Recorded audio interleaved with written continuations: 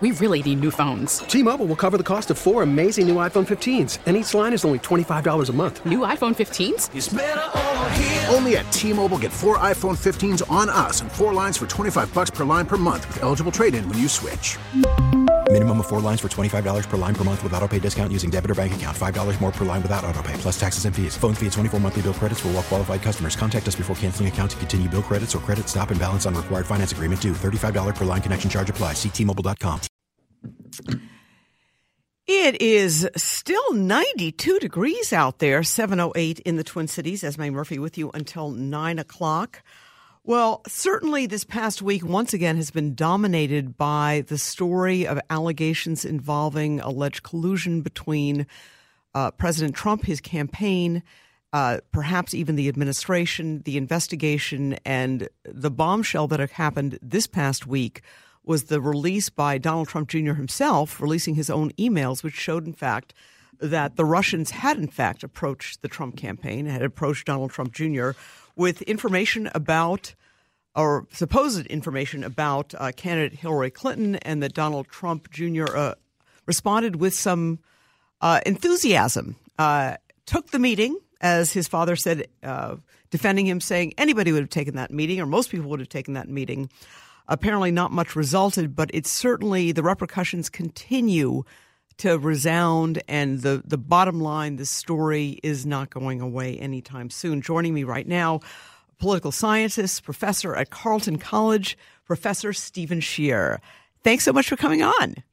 Glad to be here. All right. Well, Stephen Schier, I know you are somebody who really studies not just what's going on right now, but you really have the historic perspective down in terms of looking at it. What is your take on this latest development? Because, critics of the president calling it a smoking gun, certainly supporters saying, nothing much here. What are your thoughts? Well, first of all, there is a Keystone Cops element to this that is really peculiar, and it may involve both the Russians and the Trump campaign. It's still very murky as to what exactly happened, who these Russians were, who was at the meeting, and so forth. So I'm still, the further you get into this and the more you read about it, the more you end up in a fog, Esme. But clearly we do know that Donald Trump Jr. was willing to consider collusion with Russians, at least in his email. And then in terms of the actual result of the meeting, it may have been nothing or it may have been something, but we don't really know that yet. All right. And, I think that's interesting what you point out, the Keystone Cops element of this, because even in the conservative press, Donald Trump Jr. has been lambasted for just frankly, not being smart about this. And he even admitted if he had to do it over again, that would be, he would do it differently. I was talking to somebody earlier today who I believe is a Donald Trump supporter, the President Trump supporter, who said, well, don't you think it was kind of a rookie mistake? Yeah.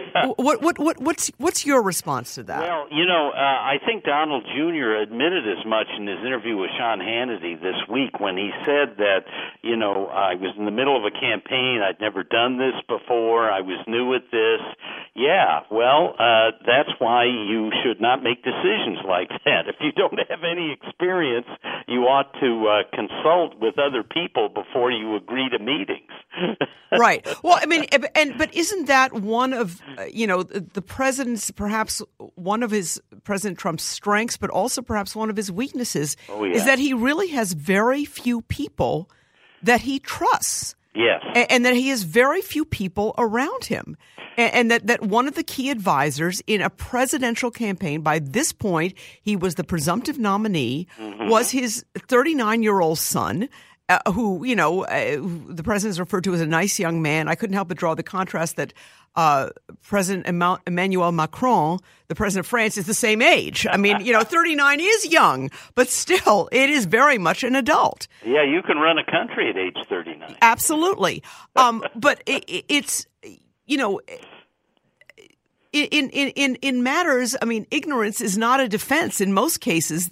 No. Where either it's an ethics situation or else it's, potentially criminal, and that's not clear at this point. Yeah, that's not clear either, Esme. So another ambiguity with all this, and that's why, as you mentioned in your introduction, this is going to spin out over several weeks and months. There's also the possibility that Jared Kushner, the son-in-law who was at the meeting, may have had other contacts with Russians that will require scrutiny, and this just goes on and on. But what's interesting to me about it, and again, this gets back to just incompetence, is the president has been obsessed with this Russia story. All right, well, if you think it's a problem, get all the information that you have about that out there right away. And we're still dealing with finding out things that Donald Trump Jr. didn't say this week. Right. Who was in on the meeting? Yeah. That's just, scandal containment 101. Get it all out there.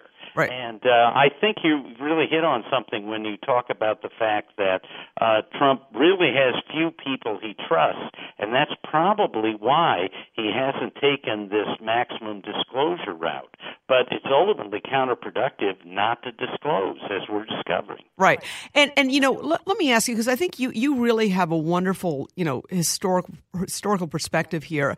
I mean, in the end, when you look at the disastrous campaign and Hillary Clinton's loss, you cannot ignore the drip effect of the emails. Right. It never stopped. And whether if you're a Hillary Clinton supporter, I mean, you can say, well, it was WikiLeaks' fault, it was this fault or whatever. I mean, ultimately, I think it has to come back to the candidate herself. But it never stopped. I mean, isn't that kind of the classic,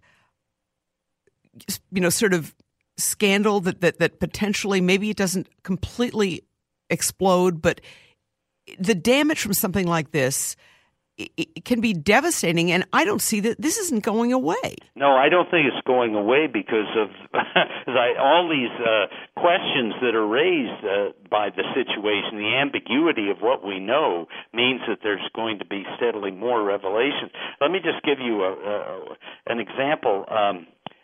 Apparently, one of the Russians who was at the meeting, Rinat Akhmetshin, worked for Fusion GPS. Now, Fusion GPS is a consulting group that put out a false report about Donald Trump's Russians' behavior that has later been debunked in the media. Why is he at this meeting? I mean, what's going on here? This makes no sense. Well, you almost wonder if it's sort of like a double, like they were trying to, obviously help clearly. I mean, and they said it in the emails that they wanted to help, Donald Trump win, but now it almost looks like they're setting it up so that now that Donald Trump's there, they want to weaken him, which obviously it is weakening him to have this. Well, maybe they're looking to blackmail everybody. Right. but in terms of and obviously Donald Trump Jr. is not a member of the administration. Mr. Kushner, as you pointed out, is, and whether or not he disclosed that meeting, because it looks like he didn't, that's a problem. I mean, come on. If these meetings occurred, why are we finding out about it now? Right. I mean, it's just unbelievable. Right. And Jared Kushner, who's obviously a very smart man, said, he'd forgotten some other meetings and, rookie mistakes, but it doesn't sound like this is the kind of meeting you're going to forget. No, particularly because everything Russian has been really at the top of the media radar for months. It's not like you would forget that when the media is constantly focusing on all matters Trump and Russia. This would come to mind, you would think. Right. Well, let me ask you, and we're chatting with Professor Stephen Scheer, a political scientist at Carleton College. How long do you see this going on, this Russia situation? Obviously, the former FBI director Mueller has the special prosecutor here. I mean, this is going to go on for another year, isn't it? Right. Well, Mueller is really the person who determines the time frame of this. He is the person really who is the active agent whose decisions will either produce prosecution, produce sensational disclosures, and so forth. And I'm certain that stokes the paranoia of the Trump administration about this. And we really don't know what Mueller's schedule is going forward. But I think you're right to assume that he's not going to wrap this up in the short term. Right. In terms of, and obviously people are pulling out the Watergate comparison. I mean, what are your thoughts about that? Well, that was a criminal conspiracy to obstruct justice regarding a felony that occurred with a break-in at the Democratic National Committee. Now, so far we have no felony. See, that's the thing. We have very bad judgment. We have suspicions of collusion, but collusion itself has to be legally demonstrated. You have to have, a long record of communication back and forth leading to some sort of illegal collusion, and so far we're not there. Right. But one does wonder what else is out there. Well, that's right. Right. In terms of the president's ability to kind of cobble together legislation, I mean, he does have both the House and the Senate. How big a deal is this health care bill in the Senate? It's huge. And it looks like it's still pretty precarious. Yeah, it is very precarious. In fact, I wouldn't bet money on 50 votes arriving for this anytime soon. If it does, it's due to one person, Mitch McConnell. It's not due to Donald Trump, who has really made some phone calls. He's been involved, but he's not a prime mover in this. And I think that the main thing you have to understand about Trump and Congress is that Trump is fundamentally a stranger to Republican members of the House and Senate. I mean, he was during the campaign. He has met people a few times, but he has no record with these people that inspires trust, particularly because he has been so volatile in his statements about health care. He has a ceremony at the White House when it passes the House by 2 votes. And then a couple months later, in discussing that House bill that he celebrated with a ceremony at the White House, he describes it as mean. Well, how is that going to help? It doesn't help. How's that going to help you with representatives or senators? Because you're not certain what the president's going to say at any given point in time. And one other thing I would just briefly mention about this, since health care has been a very top agenda item, if you look at the record of the president's tweets over the last couple months, the vast majority of them have said nothing about this issue. He commands the airwaves with these tweets, but he's not tweeting about the agenda items that are central to Congress, which also is not going to inspire trust among members of the House and Senate. Right.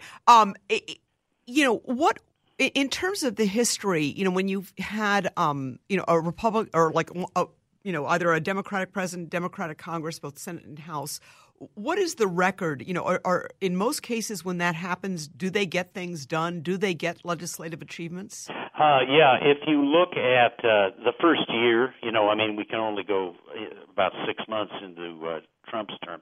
But in that first 6 months with Obama, we had the major economic rescue plan pass that involved spending over $700 billion on economic stimulus. George Bush got a major tax cut through in his first 6 months. Trump, nothing, like that. There has been significant deregulation, but in terms of his big agenda items of an infrastructure bill, tax reform, health care, etc., the wall, the immigration, it's what's really remarkable, Esme, is how internally divided Republicans are. Right. In both the House and Senate, they have trouble assembling majorities for any of these initiatives. And so what you need is a president who finds a way to bring these people together. And so far, Trump's behavior has really not facilitated that process.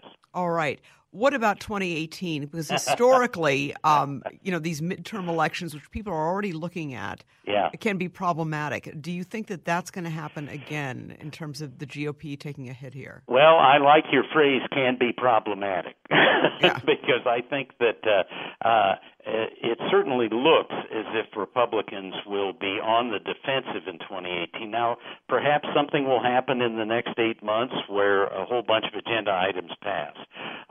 And there is one ray of hope for Trump, and this comes in the Gallup survey that was released, Gallup Opinion Poll survey that was released this week. why don't you like Donald Trump was the question. And 2/3 of those people said his personality, his character, who he is. Only about 15% disliked his agenda, and that was what motivated him. So I guess the one hope for Trump is that he can get some popular items passed, and that will encourage people to look past his personality in order to buoy Republican hopes in 2018. That's the best case scenario I can spin for you. All right. Well, listen, Professor Stephen Schier, it is always a pleasure having talked to you in a long time. Thank you so much for joining us tonight. Happy to do it. Absolutely. Professor Stephen Schier, political scientist from Carleton College in Northfield. Great to chat with him. It's going to be interesting to see what happens. I don't think this issue of Russia is going away anytime soon. In fact, I think it's going to continue to the drip, drip, drip is going to continue dripping for many months. I think even at least another year, especially with Robert Mueller conducting this investigation. All right, folks, we do have to take a break. We got so much more ahead. We got weather. We've got Rick Nelson, the Star Tribune food critic, who's going to talk to us about the new best restaurants. Much more ahead. Keep it here. You're listening to News Radio 830 WCCO. It's 7:27 in the Twin Cities on a warm, balmy, steamy night. I mean, it's not often that you have a summer night in Minnesota that's 90 degrees. And it feels kind of warm out there. A lot of people, I think, certainly like this kind of weather. Take a dip because it's still light out, kind of pleasant. Esme Murphy with you until 9 o'clock, along with studio coordinator Jonathan Lowe. We have much more ahead on this Saturday night show. Coming up in the next half hour, we have somebody who's just really fun to talk to. And I love reading his columns because even if you can't go to all the fancy restaurants, you can read Rick Nelson and kind of like pretend you're going to the fancy restaurants. But he has some really neat ideas for the top 6 restaurants, including some places that sound very family friendly and even takeout friendly, whereas you could like order something and bring it home, and it sounds very reasonable. So I love chatting with him. He's always a lot of fun. I enjoy his work. And I thought this list was really interesting in terms of not being there was one restaurant that was kind of higher end, but there were some other ones that he had that were really great ideas where if you're in a bind, and when are we not in a bind, folks, especially the moms out there, like every night, what are we going to eat? Rick Nelson has some really good ideas. And then in the 8 o'clock hour, I think this is going to be really interesting. We are going to talk with a relationship expert. I don't know if anybody heard the comments. There was a bit of controversy with the president about his statements to the French president, Emmanuel Macron, about his wife, Brigitte Macron, and where the president said, oh, she's beautiful. She's in such great shape. Well, there's a lot of controversy about that because Mrs. Macron is 24 years older than her husband. Mr. Macron, the president of France, is 39, and his wife is 64. Well, that happens to be the same age difference between President Trump and Melania Trump. So we're going to talk about, or we'll talk with a relationship expert about this, and just, what to make of it. The French sort of have a legendary sort of reputation for being sort of, accepting of these kinds of things. But obviously they're very happy. They have been married for many years. She was actually, I think, his teacher in high school. They say the relationship didn't start until afterwards. But anyway, it's an interesting take on, May-December matches. And obviously a lot of people usually think of like sort of the man being older, but what if the woman's significantly older? And what of it? Is it a big deal? Is it not a big deal? Your thoughts about the president's comments. And then in honor of Jonathan Lowe, even though he may not be here, though, because he may be off, 8:35, we're going to talk with the vice president of the Minnesota Cider Guild about the booming cider business in Minnesota. Hard cider. It is making a run at your beer, folks, and a lot of people really like it. A lot of people think it's lighter and refreshing, but it also has they're all different spectrums of ciders in terms of like a lighter one, a sweeter one, a heavier one, just like there are beers. And then also different kinds of ciders, like is a pear cider really a cider? Well, we'll visit with the vice president of the Minnesota Cider Guild because that is increasingly popular. So we do have to take a break. I'm going a little late here. We're going to give you some weather. And then when we come back, Rick Nelson, the restaurant reviewer for the Minnesota Star Tribune. Welcome to Play It, a new podcast network featuring radio and TV personalities talking business, sports, tech, entertainment, and more. Play it at play.it. Hey, folks, it's 7:36 in the Twin Cities, a steamy 90 degrees. Esme Murphy with you until 9 o'clock. Well, I got to tell you, one of my, favorite things to do on Thursdays when the taste section comes out is check out what Rick Nelson has to say, what he has written about, what his, reviews are. He is the Star Tribune restaurant critic. How cool a job would that be? That's your job. And something, he does a very good job of it. And I loved his column this past week because it had 6 new restaurants that he thought were really good. And what I thought was really cool about it is he had, something that was maybe a little higher end, but he also had some suggestions that were accessible, even accessible to the point of view if you're like running late and you got to pick up something for dinner and you got kids or you got people coming over, and what can you pick up that's really good that everyone will love? And I love the fact that the 6 recommendations he had were kind of all over that, not just the high end, but also just different ones as well. So Rick Nelson, thank you so much for taking some of your Saturday to be with us. Well, thanks for having me. I appreciate it. Absolutely. And as I said, I really liked, and I also want to visit the sad part, the restaurants that are closing, but I loved your column on the top 6 restaurants because I think you really kind of had a nice span there. So tell us about that. One is pretty high end. I've been there. It was very good. Bellecour, which is fancy French.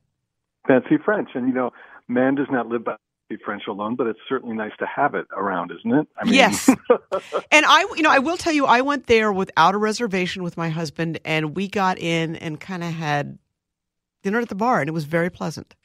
Well, I'm really encouraged to say that because the reason I haven't actually reviewed the restaurant yet is because I can't get a reservation.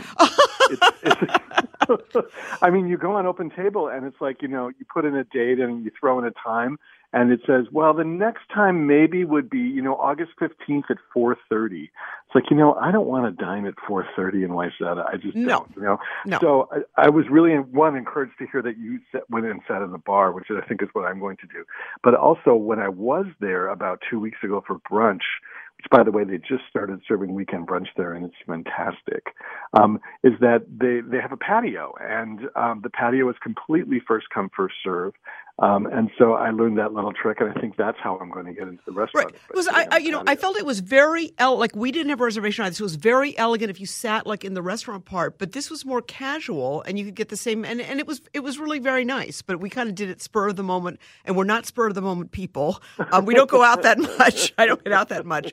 But I thought that was really interesting. But what I really thought was interesting were a couple of your recommendations that look like you could actually get some takeout food that sounds really pretty great and not super expensive. Right. One place that I'm really in love with that's only been open for less than a month, it's called Storm King Barbecue. And, barbecue is kind of coming into its own in the Twin Cities. There have been a number of openings of barbecue in the last year and a couple that are coming up that I'm really looking forward to. And this one just kind of came out of the blue. It's by a chef named Jordan Smith who runs several outlets of a place called Black Sheep Pizza, which is a really great pizzeria. But he's become obsessed with Texas barbecue. And I think he said he estimated that he's been to Texas like some crazy number, like 40 times in the last, 6 or 7 years, and he just goes and he eats barbecue. And as for an example, there's a magazine called Texas Monthly, a really great magazine. Absolutely. And every year they come out with what's considered like the barbecue Bible. They're like the 50 best places to get barbecue in Texas.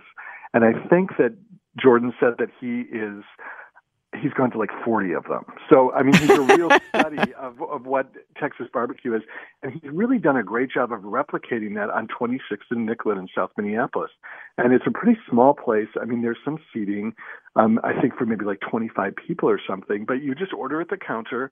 And one of the great things is it's really hard to park in that neighborhood if you're a driver, but they have curbside service, so you can call ahead, order. They'll run it out to the curb when you pull your car up, which I think is really great. And you can order like the whole barbecue chicken, right? Absolutely. Which I thought looked chicken or like, right, or like you could order like a pound of brisket, and they have really great sides, like a really fantastic potato salad, and it's not wildly expensive, and it's more than say like the crummy little barbecue joint in the strip mall, in a first-ring suburb, but he's using really quality meats and treating them really well. He also has a really great beer list. I mean, I was so impressed with this place, and I cannot wait to go back. All right, and that again is at 26th and Nicollet, right? And Storm King Barbecue. For those who are starved for good barbecue in the Twin Cities. And another place that I was really impressed with is actually in that same neighborhood.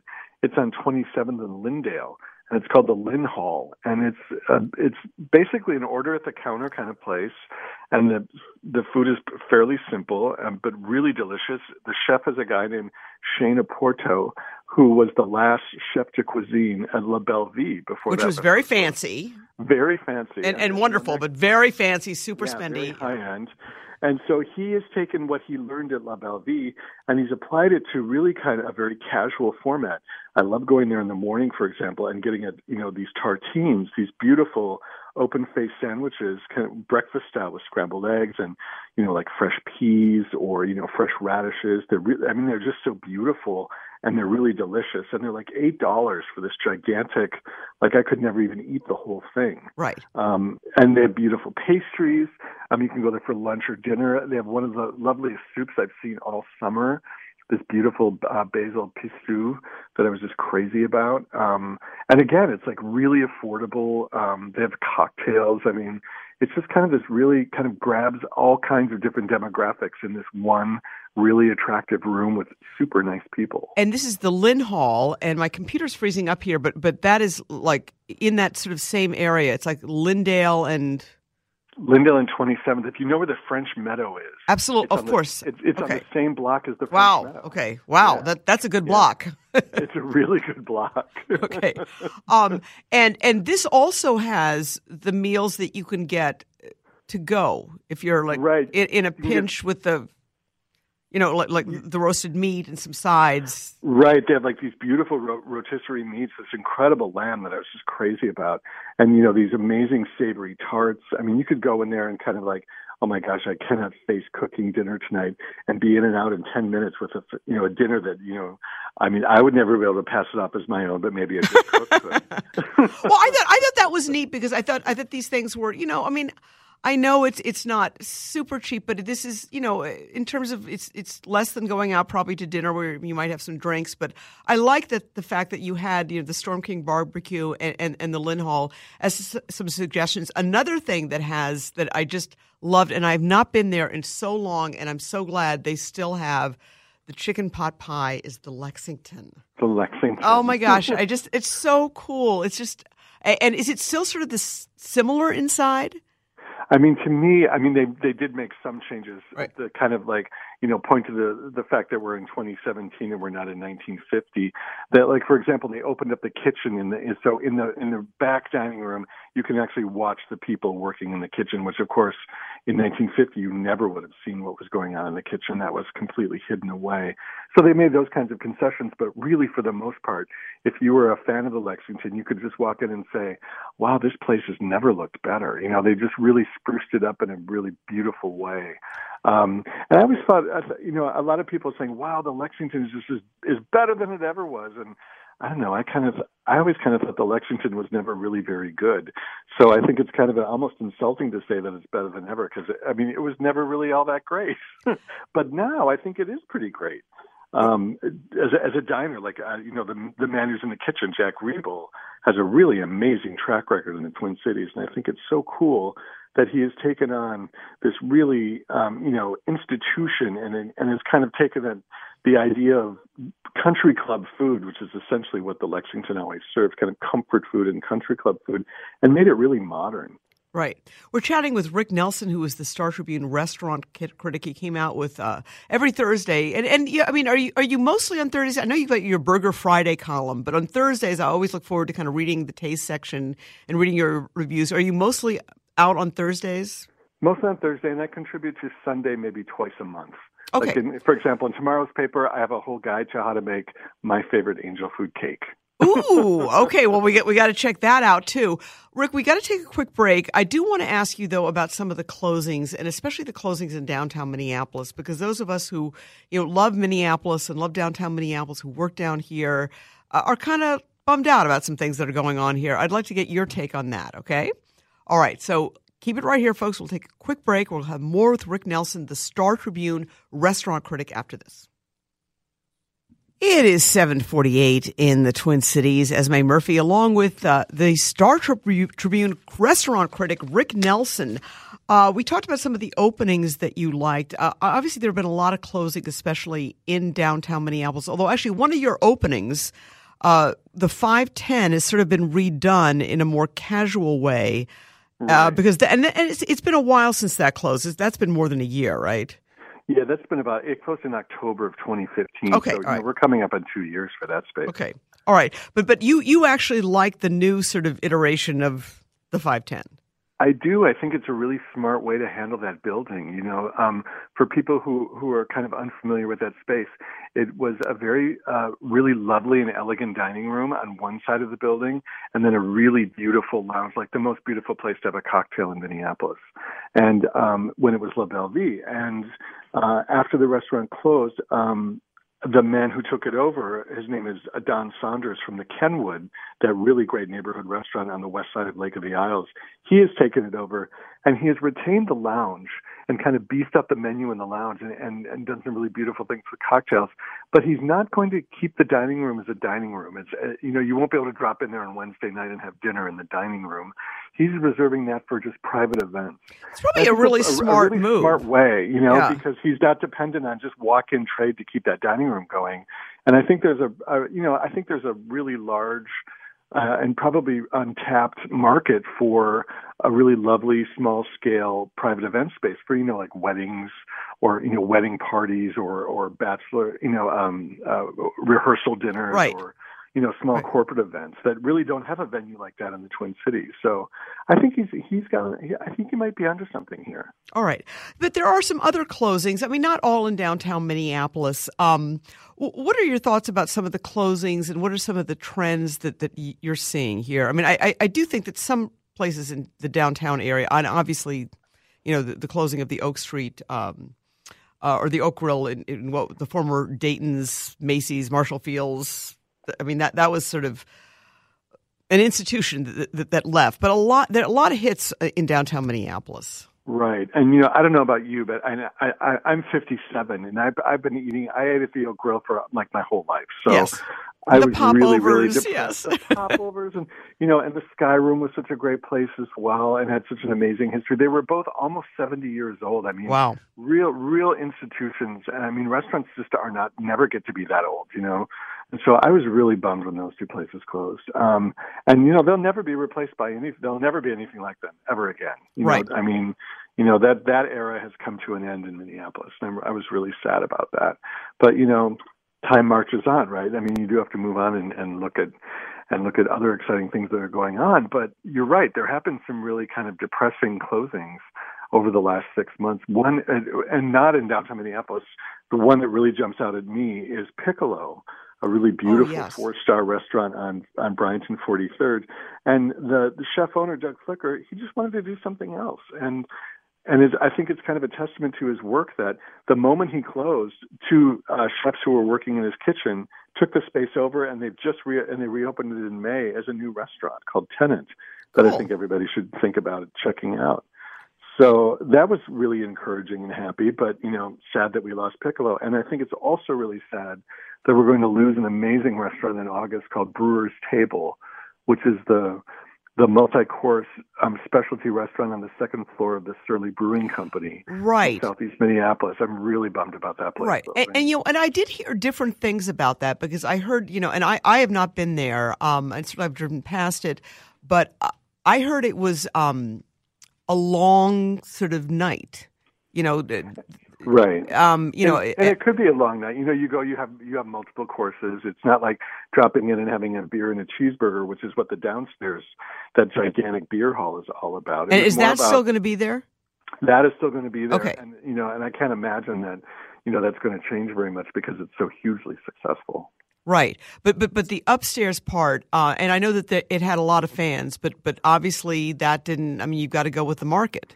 You have to go with the market, and it obviously didn't have enough fans. And I think the irony, of course, in all this is that once it was announced that it was closing, and they did something that restaurateurs are increasingly doing, which is they're not just closing and like walking away.